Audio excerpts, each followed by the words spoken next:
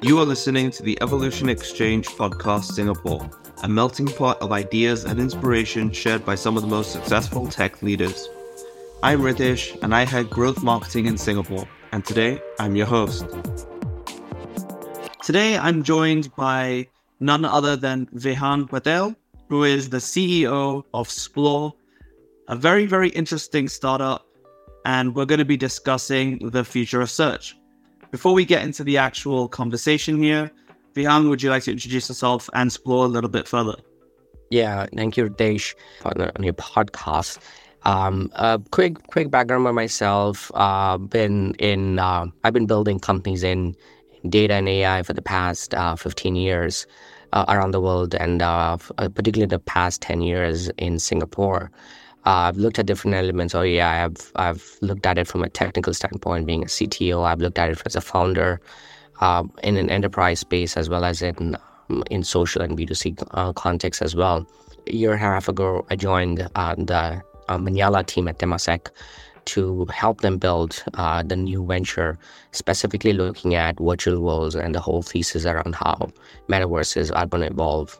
So Splore kind of originated from that core thesis, where we were looking at what are the next generation of users and what are their core aspirational needs when it comes to looking for information, not only from a web or a text standpoint, but also potentially in the new worlds, especially in virtual worlds or AR and VR.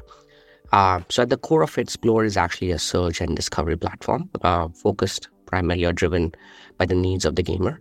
And we use not only data that is on the public web, but in a permissioned way, we allow private walled garden data, multimodal data to be indexed into our platform as well. On top of it, we also understand the emerging need that the world is not divided between wrong and right, true or false. There are lots of shades of gray in between. There are a lot of opinions. And it's important for these opinions to stand out. But a lot of these opinions and information are not necessarily in forms and shape that regular engines can actually index. These are hidden sometimes in communities, and these contexts are driven by users' own preferences and own biases. So Splore is able to look at data and ranking in a very unique way that allows us to bring in those community contexts into the search results as well and discovery results as we actually bring the information in front of the users. So that's a very high level kind of an intro to Splore, and hoping I can share a little bit more as we go along. Okay, cool. Could you tell me a little bit more about how this venture actually came about? Yeah, so as I mentioned that we were looking at the space around virtual worlds. Virtual worlds are as the word says, virtual worlds are spaces where individual users can actually spend time online and explore new avenues and new facets. I think while this came to more fruition in the past few years with virtual reality becoming more prominent, however, virtual worlds have existed for a long time. For example, Second Life is almost a 13-14-year-old virtual world, which actually has existed since 2001. And same way, there are games that have been prominent in this particular area, like Epic Online or EVE Online. And then Roblox, which is a very prominent game, one of the fastest growing virtual worlds out there, Minecraft. And one of the interesting facet is that as individuals, we all, well, there's an element of our lives where we work, we spend time creating value for customers, building as part of a corporate. There's a lifestyle element to all of us, right? And our lifestyle choices are varied. So it could be people like reading books, you could like movies, you could like music, and in the past few years, one of the prominent lifestyle that has happened is where people are interacting not only on their based mediums, but also in more immersive mediums. And this is a more broader word in a broader sense. Let's categorize as virtual worlds. Now, virtual worlds, people not traditionally it was primarily focused on gaming, but in the past few years, you have seen tech companies are trying to break that barrier and allow for a lot more interaction beyond even gaming to happen in the virtual worlds. So we were thinking about this particular space, and let's say in 5 to 10 years, this becomes a very dominant reality. A lot of things need to happen for this, especially hardware needs to be more accessible, devices need to be more performant. But we're already seeing bits and pieces of this with Oculus Quest 3 being very, very promising. And then, of course, Apple coming out with its own VR device next year. We're seeing a lot of thrust in the space already going forward. And what we were thinking about was, we were trying to figure out was, now, given so much content is already offline or on internet and is growing, and of course, there are mediums or mechanisms to search for content like this, like Google is a good example, or Bing is another example. Those same medium are not necessarily accessible as easily in the virtual worlds, right? Due to limitations. Like, for example, there is no keyboard in the traditional sense, right? So how do you search for queries? So that means a lot of it is voice-driven, but voice-driven search is very different and sometimes can be a little restricting compared to a text-driven search where you have a medium to interact with. Also, there is a lot of different contexts involved, right? Where in the virtual world, you're present, you're located in some location in the virtual world, and then you have search related to that virtual world area. How do you actually bring all this contextual information regarding the place where you're in the virtual world, the context of what you're searching for, as well as making it easy for the users to search, all in that particular medium? So this was kind of like let's just call it a more North Star-ish, blue sky vision of a problem that we were anticipating. But bringing it down to today's world, right, and bringing it down to the ground reality, what does it mean for the users today? Think about it. If you look at one of the most active users in the virtual worlds are gamers. Gamers have been spending enormous amount of time in the virtual worlds, and gamers as a definition itself is pretty broad. So let's talk about gamers who actually actively spend more than 6 to 7 hours a week, which is no different from you watching a movie, no different from you reading a book, right? Or spending another time on some other entertainment media. So let's call it non-casual gamers. So globally, there are 1.5 billion non-casual gamers today. It means that's the audience set that actually appreciates immersive media, appreciates multimodal content, and is actually spending a lot of time not only spending in these games, but also looking for information around these games. So what we were trying to look at is that what are their problems today, because the virtual world problems will primarily emanate from problems of these gamers. And that's how Splore started coming around, when we started looking at the problems and the needs of these gamers, which today are searching for elements in the virtual worlds or gaming, or even broadly, could be a hardware, could be the latest mouse, for example, their favorite mouse. How do they actually go about looking for that information, including finding opinions, looking for the right kind of device that suits their own need? And we find that that particular area is kind of not very well solved. And the reason for this is because when you look at a general horizontal search engine like Google or Bing, they're trying to solve everyone's problem. They're trying to solve 7 billion people's problem. And when you try to solve 7 billion people's problem, you always compromise somewhere. You try to make it as simple as possible. You make it the most accessible way, but then you miss a lot of depth. That's why you have specialized tools.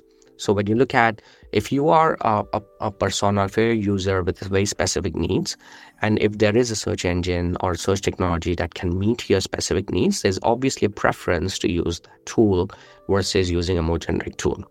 And that's what Splore really does.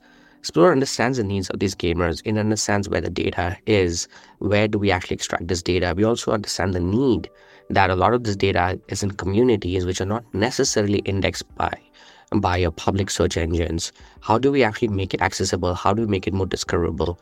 And of course, semantically making sense for this particular audience.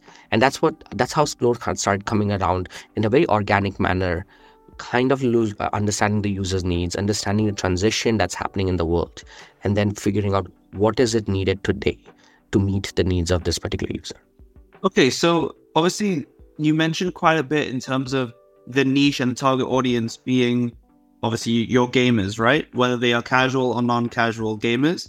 Now, my question here, before we get into the next talking point, really is when you target this sector, this audience specifically, are you looking to make a shift in terms of how they actually search for this using a traditional, I guess, search function? Or is it taking things and evolving it, creating your own, and then trying to scale that out? Yeah, that's a good question. So, we generally, it's very hard to shift habits. It's very hard for people to change ingrained behaviors. But what is interesting is that every now and then you see people doing very interesting things subconsciously, right? Like, I'll give you an example for this. When we talk to our users, when we interview them, and actually just personally in my own experience, a lot of the questions that I have, I tend to I know for a fact I'm going to get a good answer from maybe a Reddit, but I don't go to Reddit to search for it. I go to Google or a search engine and I put Reddit and then I search for that key term. And this is not one-off behavior. This is actually a behavior that if you actually look up on Twitter and Google, people will be like, why am I doing this all the time, right? And the fundamental challenge is, of course, when you look at platforms like Reddit, they're inherently there to as a forum mechanism or as a mechanism to create a conducive environment to have discussions around topics. And search is not necessarily their core focus. And of course, Google has its own challenges, but of course, if it's just trying to search on one particular platform, they do a good job. So people inherently kind of use that mechanism. But if you take a step back and look at what are the core problems, is that today the search itself for a certain segment of the users or certain needs of the users are kind of not meeting their expectations, right? That's why people are let's just kind of say hacking their way to find some solution, which is not a bad thing, which I think is till some hacks work, then there's still no need for a new solution. But inherently more and more there are still gaps, which is people don't find the answers, then they have to navigate to Discord, they have to navigate to TG sometimes, they have to navigate to other platforms, and there's a whole lot of let's just say jumping around that happens between different platforms. And that's when you know search is broken. That's when you know that inherently there's a gap. And that's what we're trying to do. We're trying to come up and fill that particular gap where you don't need to necessarily go through so many different platforms, which was what the original promise of web was, which was the original promise of a search engine was. However, we are living in a very fragmented world, right? And this is a very interesting discussion that I was listening to a few weeks ago, which was on the thesis around the public web, right? And there is a prominent proponents out there who are saying that the public web is dying, and the reason is they're saying is that a lot of two fundamental phenomena, right? Like the large giants, including to some extent Reddit, is trying to own the data, right? So there's a walled garden created.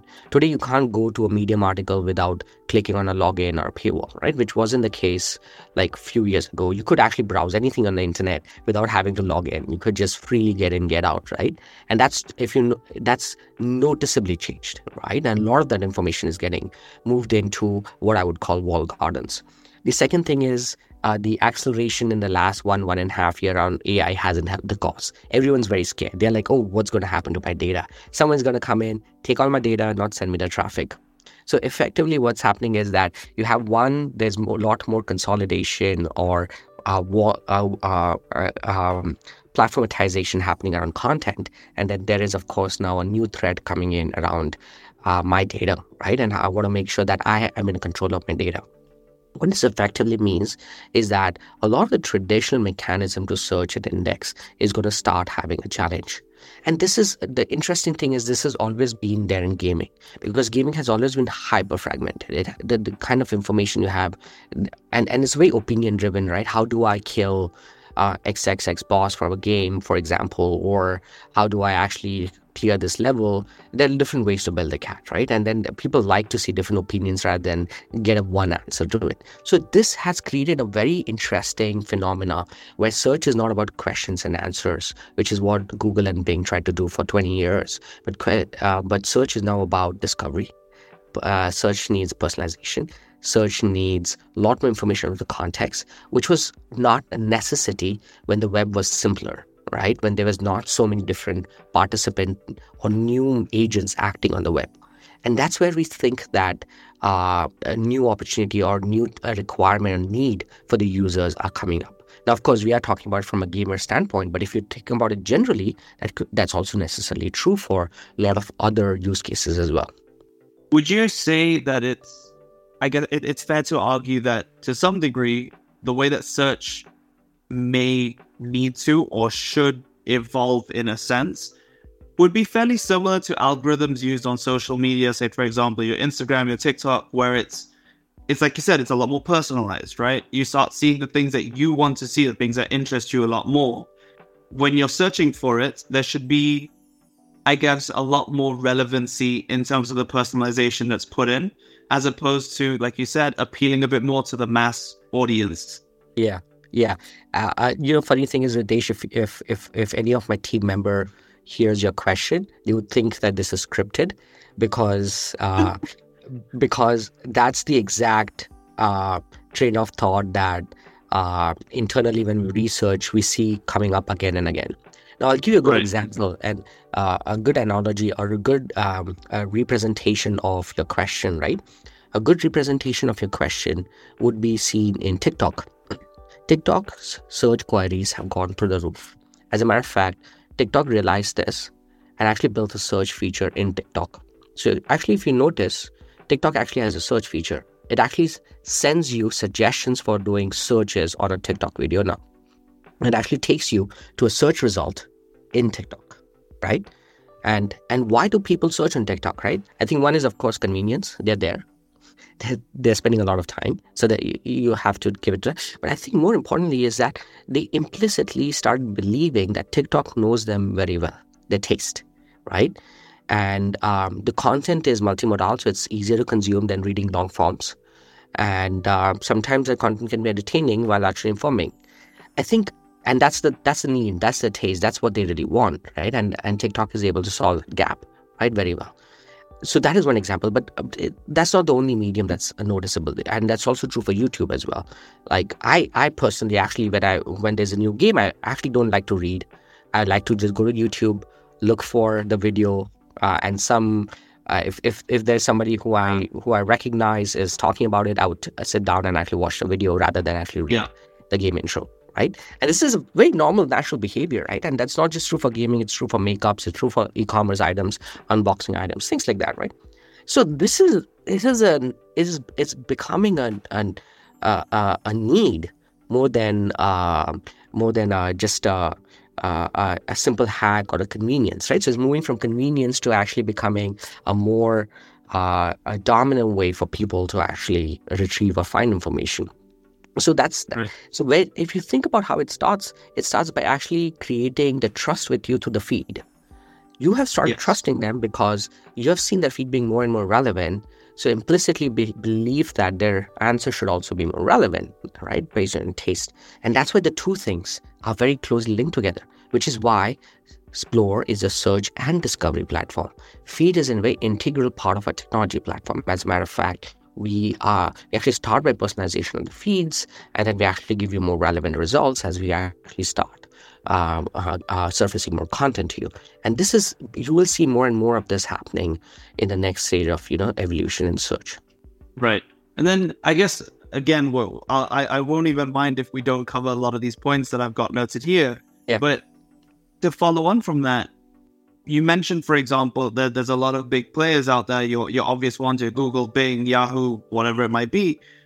What do you think their reason is for not incorporating this essence or this sense of personalization and relevancy on a scale that suits for everybody as opposed to the mass audience? Because at the end of the day, when you look at it, all these platforms also have their own walled garden, like you say, right? Like they have a login that you need. Like, for example, Google will have its own login, Bing will have Microsoft, and so on, right? Surely with the amount of data they collect already through whatever we do end up searching, it should be a feature that is inherently already added in without us even knowing. Why is that not there yet, do you think? Why is it left to other companies to do this? So I think they do have it, to some extent, right? Of course, I think it's the extent to which they have it is different, right? Social media platforms versus a Google, right? Let's look at it in simple sense. Let's look at this, and we have to start about. We have to look at things in a larger horizon sometimes to understand these shifts rather than a point in time, right? Right. If you see the larger horizon, let's take search engines, right? Till 4 years ago, search engine actually had no login requirements. Even today, technically, you don't need to log in, right? You don't. Yes.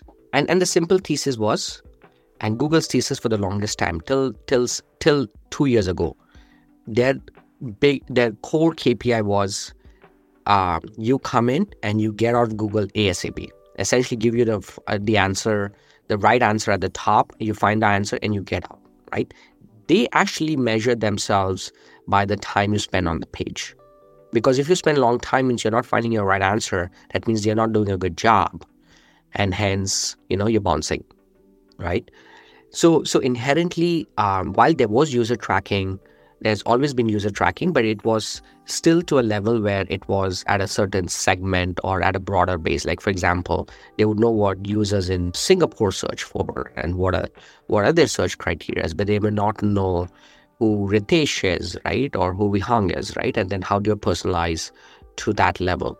So that's, and to an extent, to give them credit is that the country searches have improved quite a lot, right? Like when you search in Singapore versus when you search in US, it's actually very different search results. Yeah. And that level of contextualization has been present, right? And they do a good job at it. But inherently, they were made to not optimize inversely for time spent on site, right? Whereas social media platforms are optimized for higher time on site, right? That means they want you to spend a lot of time with them. And inherently what you do is you actually consume a lot more content for them than you do on a search result. Yeah. And because the amount of content that you are consuming from them, in terms of just sheer number of questions or queries you're doing, they have, or media platforms like TikTok can create a much more diverse profile about yourself than a Google or a Bing can, right? Now, of course, all of them want to actually start personalizing. So if you go to, for example, I was in Europe last month, and Google, of course, is a combination of EU regulations plus Google. It has a very nasty thing where you actually see a lot of login prompts. And of course, the GDPR prompts. It become very unwieldy if you're doing an anonymous use. Google's going to great extent to try and capture who you are, right? But it's hard, right? Because they've created this behavior over 23 years that you just come in, you go out, you don't need to worry about anything. So they have to get really smart around how to capture that kind of level of data from you to be able to personalize, right? And I think that's really the fundamental challenge, right? Which is, it's a different medium and people consume that medium very differently. You don't want to linger around on Google, right? But you don't mind lingering around on TikTok. And that's it. And that makes a huge difference in platform. Now, Google cannot become TikTok. However, they're trying. Like if you see, Google in India recently released a feed. Now, to me, it's almost like going back 20 years when Yahoo was a portal, and you had weather, and you had news reports, and you had scores, and you had everything, and then you had a bar with the search for a search. It's actually going back to, it's rewinding 22 years back, right? Which is, they're testing this in India. So they clearly see the sign that, all right, the world has moved. And it's no more about getting people in and out. And of course, the search results of Google are also almost like social media results of Facebook. If you look at it, they're like the top fold is all advertisements. And then you have one search result. And then you have to scroll down to actually get other results, right? So it's I think they heed it, they understand it, but it's going to be a hard shift for them. Again, they want to serve 7 billion people, right? Whereas TikTok doesn't care about them. TikTok cares about Gen Zs, Gen Alphas, and few people, in the other bracket who don't mind consuming content in that form and shape. So it's all about focus, which is where the challenge happens. Okay, and now let's go into, I guess, a bit more of the main topic here now, right? The first question, a little bit more of a generic one, just to ease things in. What is the information overload? why is it becoming increasingly challenging for individuals and businesses to manage in that digital age as well? I think information overload. Let me put it in a very in a more in a high level. I think everyone is aware of it, but there's a very wise man who said once. I read this somewhere. Said that a human brain cannot make more than 10 important decisions in a day, right? Maybe 12 at most, and that means there's a limitation to our cognitive processing capacity, and more and more of us have become knowledge workers, and to scale our let's just say not just our abilities but also our output, we try to make more decisions in a day, and to make more decisions we need to consume more information, and that just is a pretty ugly cycle, right? As you can see where I'm going. So that's becoming more and more difficult, right? As our society shifts to becoming more knowledge worker oriented. So that's one part of it. The second part of it is, of course, that we are just bombarded, right, with so much content. There's just content everywhere, right? There's content on your watch. There's a content on your phone, of course. You see it on TV, and it's not the same content, right? It's not like you're watching 60 Minutes 3 times or you're watching the same show again, right? This is all different content, right? And as said, right, there's just so much the brain can really process at any point in time. But at the same time, you're consuming all of this, and some of this is entertaining. So you're still pushing your limits to kind of process the information, which creates, of course, quite a lot of cognitive issues with it, right? Then the other element of it is how this is let's just say influencing the businesses and how we actually do business itself, right? Like if you are, for example, both businesses, yours and mine, are dependent on us being able to talk to our users or talk to our customers, not only in mediums in a traditional form like over emails, but also on other media platforms or social media platforms like LinkedIn, for example. And there it is a whole other host of complexity you have to navigate to figure out how to actually talk to the users. So the world is becoming complex in general. Each of these platform itself is a whole different knowledge graph to conquer and to understand itself. And that's quite a lot of work, right? And I think that is the key, I guess, I would say that is becoming one of the key bottlenecks for people to actually keep on top of.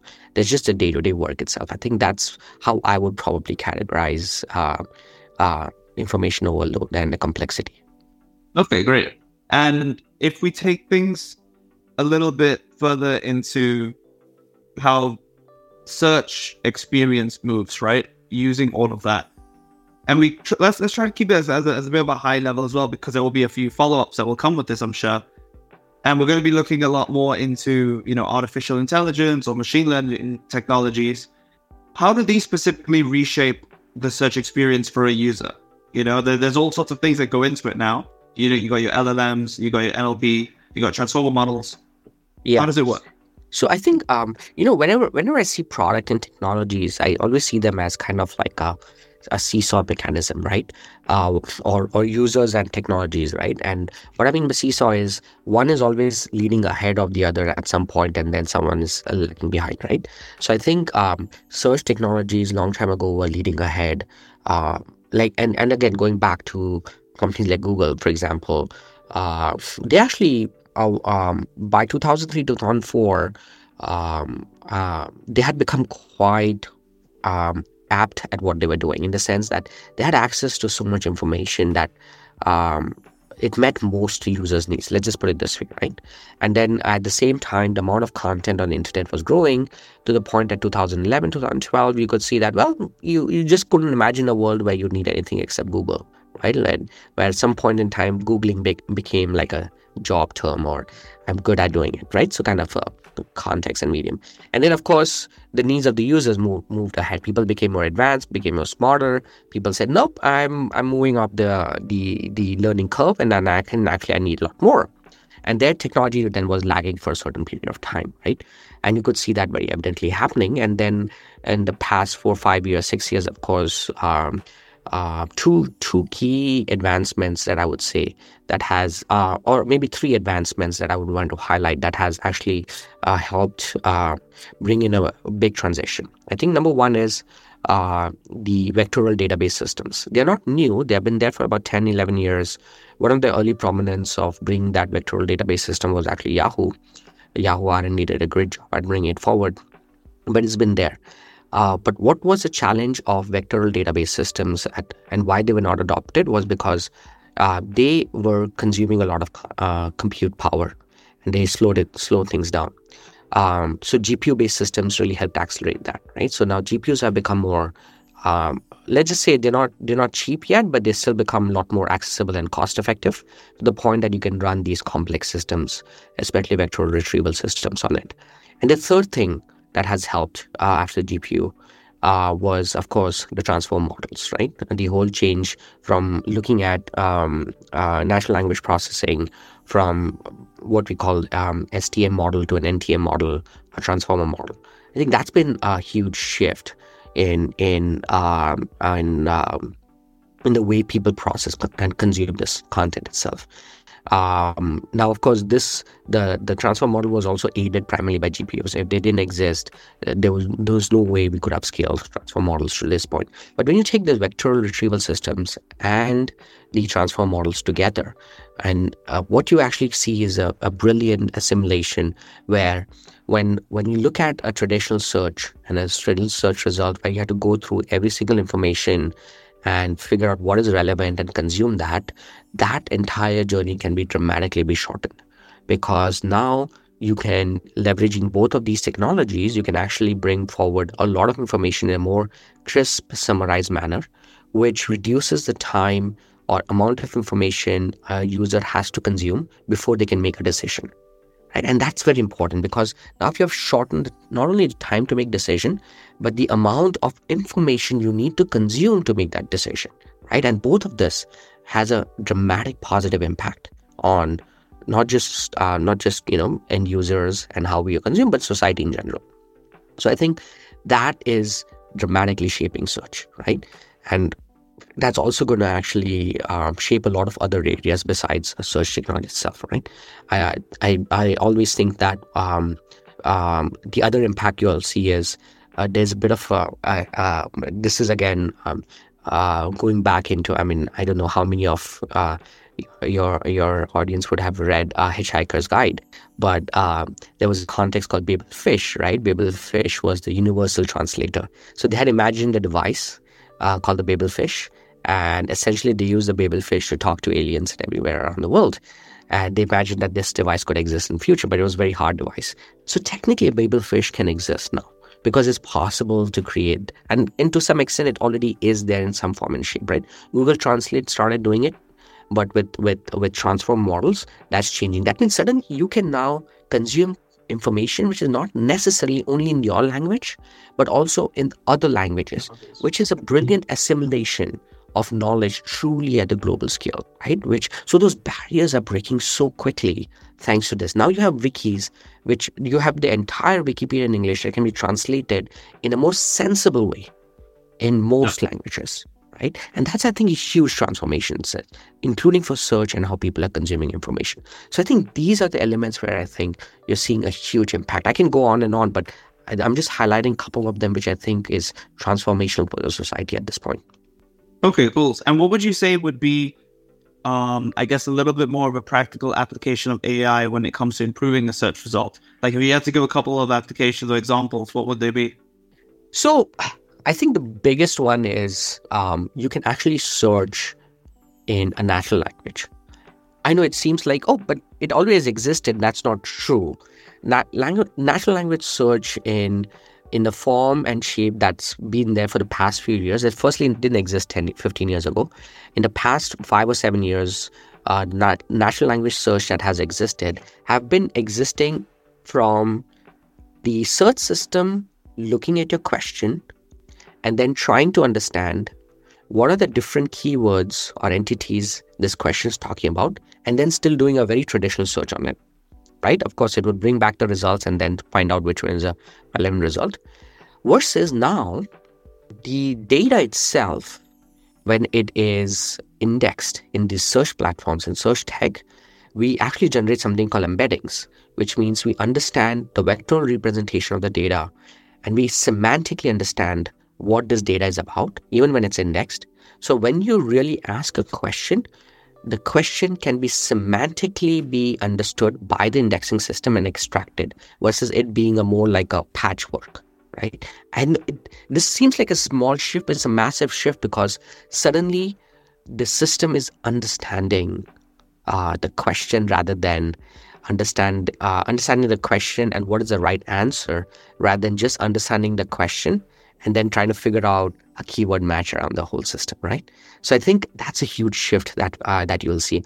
And this small shift is important because things like, for example, searching in legal, like, for example, court cases or searching for medical related dense subject areas was always very hard because just because you have some keywords there does not mean it's the right translation of the question into what's actually written in the text there, right? And I think those are the key huge shifts we're going to actually start seeing where you have semantics being part of it. The second part is search is going to be a lot more multimodal, right? So while a lot of us see things like Midjourney and DALL-E, and we talk about generative AI in terms of generating images and fakes, deep fakes, for example. But the positive side of that is also that you can actually use now multimodal to search in a more meaningful way. Earlier, there were image searches out there, but image searches were looking for lookalikes. So they were looking for, oh, this is an image of X. Let me find your similar looking image. Whereas now, the system can understand what the image is, what does the context is, what is in the image, and then help you find either text-based results or image-based results or video-based results. That's another big shift, which was very hard to do in the past, and it wasn't very accurate, which is also why image search companies for the longest time kind of trailed behind. And those are some big shifts you will actually start seeing in the coming few years. I think it's definitely already being seen quite a lot, especially when you look at the way Midjourney or DALL-E are working. Those are two just very, I guess, some degree generic and basic examples in what we see now. But we also see how they, not just with search, but we see how they are transforming other landscapes or verticals in their own right. For example, digital art was still a thing where you do it with your hand before. Yeah. Now you're actually getting an AI to build that for you, to do that for you itself, right? And the way it transforms things is very interesting because, like you mentioned, sometimes you might be looking for a comparison. Now it's becoming a lot more accessible for someone to not come up and look for a comparison, but make their own on the fly using an example that already exists. So two elements of it, right? One is you first figure out how do you actually find the right information and how do you assimilate it together, right? That's one part of the problem that transformers or the entire new evolution in what I'd call the AI stack is doing. The second one that you just alluded to or spoke about was about generative, where you're creating new information, right? That means you're consumed a lot of knowledge, a lot of content, a lot of information, and you're generating something that technically didn't exist, but argumentative at this point, because some people will believe there's no true generative because everything is a fusion of something that existed before. But in a truest sense, generative because it gives you content which technically doesn't exist and word to word in a text, right? It is still thinking. So two elements, right? So these are two different phenomena, but very strong phenomena happening at the same time, leveraging the same set of same stack of technology. Right? And both of them are benefiting from each other. So for generative can benefit from information retrieval advancements, same way information retrieval advancements benefit from generative. And a good example for that is text summarization, right? So when you see a search result and you want to summarize it, then you use generative tech to actually summarize it. So I think that's the beauty about this new space that we are operating in. Yeah. And I want to move things a little bit into, I guess, the limitations of this, right? So what would you say are actually the limitations of AI-enabled search technologies right now? Yeah, I mean, I guess the most obvious one that everyone talks about is about, information can be inaccurate at times, what people call hallucination, for example. But a lot of those limitations, at least when it comes to vertical focus technologies, they are resolving that as we go along, right? This is, to me, a lot of these are just limitation of or the fact that a lot of these technologies still very nascent in some form and shape, right? And needs a lot more hardening, which is just a question of time. The second thing is, of course, it's expensive from a compute standpoint. It still is.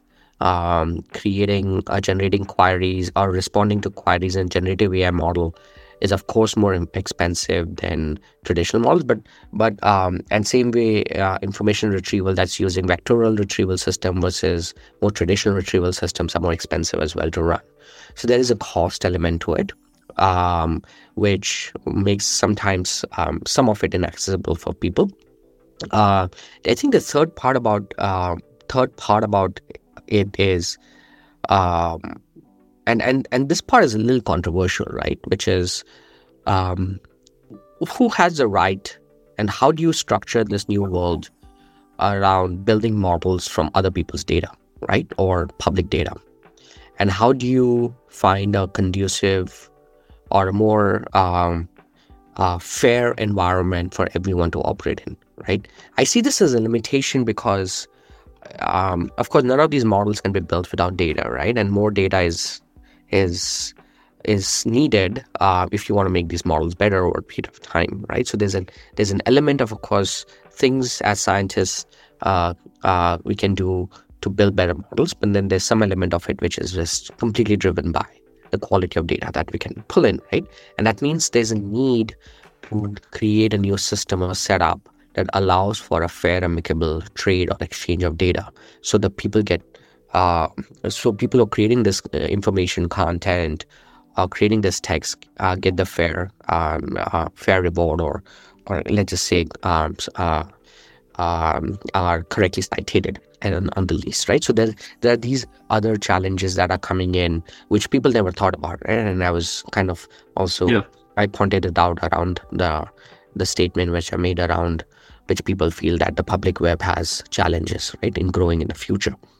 So I think that's the other element where I see there are a few elements, which is, of course, to do with learning how to ask the right questions. But again, these are things that are just question of time, right?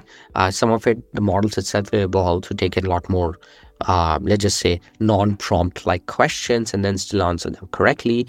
And then at some point, people will learn how to, interact, just like how people learned to use Google, because it took some training before you could find the right way to actually Google as well, right? And I think that's just, again, a period of time. So most of these, I feel, are things that will get resolved in the future. And of course, there's limitation to this every tech in from a conceptual standpoint as well, right? Generative AI has its own overall limitation of what it can do or cannot do, mostly in the terms of what kind of data it can actually process.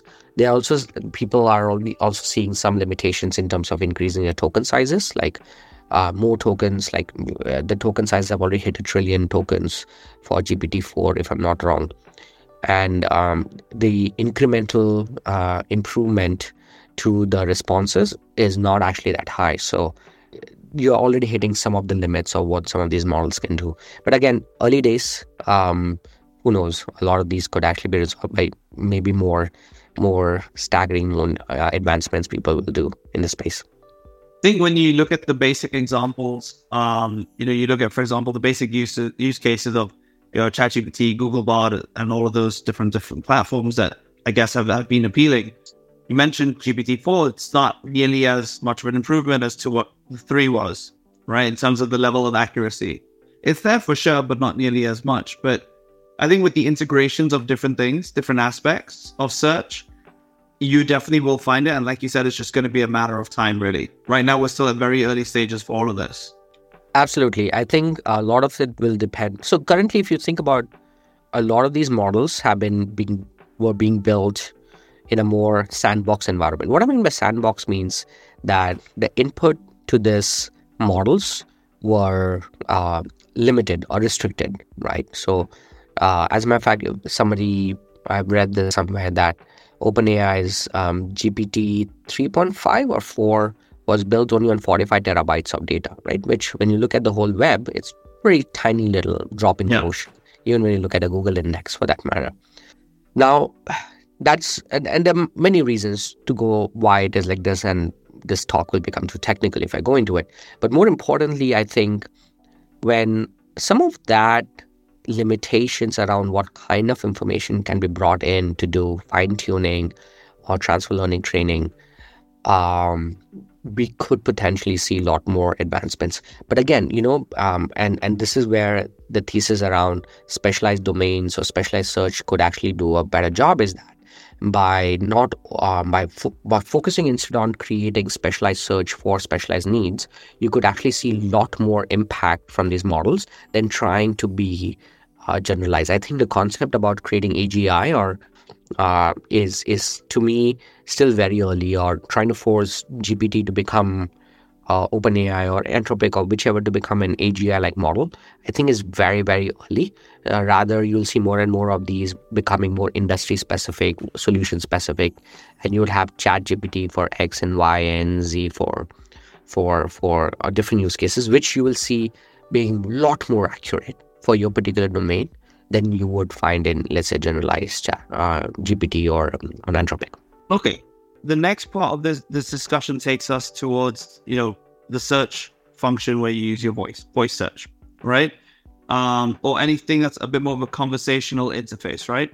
So obviously there's a lot of rise when it comes to doing all of this. You see it a lot with Google Assistant, Bixby, the such, right? As well as chatbots, to be fair. How are these technologies actually changing the way that we interact with information on a daily basis?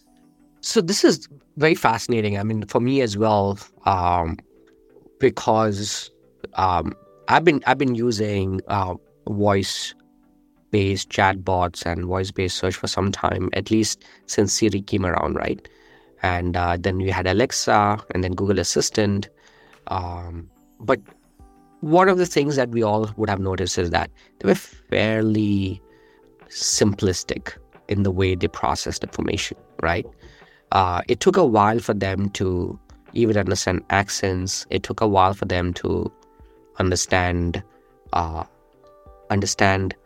semantics of the questions we were asking, or even sometimes the context of the question we were asking.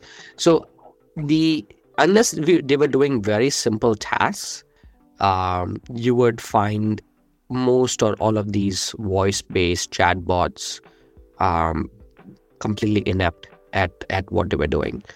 And of course, we all have seen frustration videos on YouTube around the interactions with some of these chatbots. Now, what's changed? So 2 things have changed. I think, again, the beauty about the transformer models is that they can be applied just as well as you can with text. You can apply to videos as well as voice as well. As a matter of fact, voice largely emanates as a combination of text and media. So what's happened is that there's a big shift in just understanding the semantics of what people are talking and asking for, thanks to these transformer models. And now you overlay with a more superior voice transcription system, again built on some of these transformer models. What you get in effect is an ability to respond in a more human-like way than you ever had before. As a matter of fact, some of us have also looked at things like Alexa and Google Assistant, and to build connectivity integrations like home connectivity, etc. If you even look at their programming models, they were very rule-based and very simple in that sense. Whereas what's happened now is that thanks to the new changes, advancements, you can actually fully leverage the ability to understand content, but not only restricted to the information you have in your own systems, but you can, of course, access more larger databases, like, for example, ChatGPT, OpenAI per se, or even Google for that matter. So now that is the interesting shift that's happened, right? And you'd see this, and if we and one simple way to observe this, even if we don't interact with the new age voice search systems, is to look at the voice transcription, which are based on transform models.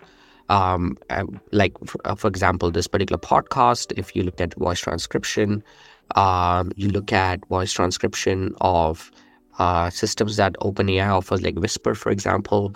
They are far more superior and legible in how they actually convert. They can also understand punctuations. They understand where the stops are. They can remove, basic sense of any kind of noise what you think was in the sentence itself. That's way more powerful than any voice tech that was there before. So now, once you have that, and you have the other set of advancement that we just spoke about in search, it's a brilliant combination. It opens up entire space of how to think about multimodal in future. Okay, great. And we can go into our last point here. I'm sure we can keep talking about this for a long time because it is quite a broad topic. And I mean, we haven't really gone too specific into the whole gaming aspect of things. I think that could definitely be a second topic here. But if we were to move into this final thought on the emerging trends that we see, if you can give your thoughts on this on a generic side, but also on a gaming side, right? What do you see as some of the most exciting and disruptive trends in the future of search? So I think two of them that I would add, and this is again a little biased because Splore is working on some of these areas ourselves. But two definite ones that stand out is the evolution of contextual search using hybrid search models. What this means is, before the world was a little bit more bifurcated between a more keyword-based search tech, and then you had semantic tech, which needed a whole different engine. And a little bit of that is where we were talking about vectorial search tech. Now what's happened is that more and more of this is getting combined together. That means you can get the power of using more semantic-led search technologies, but also the depth or the scale that you can do with keyword search, and of course the cost as well. And that is brilliant, because now you can actually leverage these search technologies. Not only, I mean, it's not restricted only to the big tech companies, but enterprises and companies can actually adopt this themselves. And it's growing quite massively. So I think that is one big area. And you'll see the search results coming out from these tech to be way more way more relevant. And of course, a lot of them can actually personalize the results as well very well, which brings a big impact for users in general. So your experience with search in most of the devices as well as platforms should improve as more and more companies start adopting this tech. And the second part about this, is very interesting, and this is again to some extent thanks to all the work that OpenAI and companies like them have done, is the search is conversational. When I say conversational search, I don't mean it's a chat bot. What I mean by conversational search is that the search is stateful. The search understands the context you're in and how you are searching based on your search queries that are happening successively. Search had always been stateless. That means every time you put a question, the engine thought of it as a question and tried to answer the question in the best possible way. But now, stateful search allows the search engines to remember the train of thought that you are actually going with and how you want to improve your results, and then give you better results each time you ask questions. And that's actually a big shift as well in the way search tech actually works. So when you combine these two factors around contextual search using hybrid search models and conversational or stateful search, I think it brings an immense new improvement in the way people are actually going to be consuming search in the future. So, and this again, I can weave it and I can extend this to also, and this of course applies to gaming and many other verticals to be fair. And some of these elements are also very relevant when you think about multimodal as well. That means it's not just about text, but bringing this also to other mediums. So that actually just amplifies the impact of what these two tech can actually do. Okay, great. Thank you so much. I mean, honestly, I'll be very honest. This can definitely go into a much more technical topic where we can talk about how NLP is going further, transformer models, how they end up switching things up a lot more. and of course your machine learning with LLMs as well, right?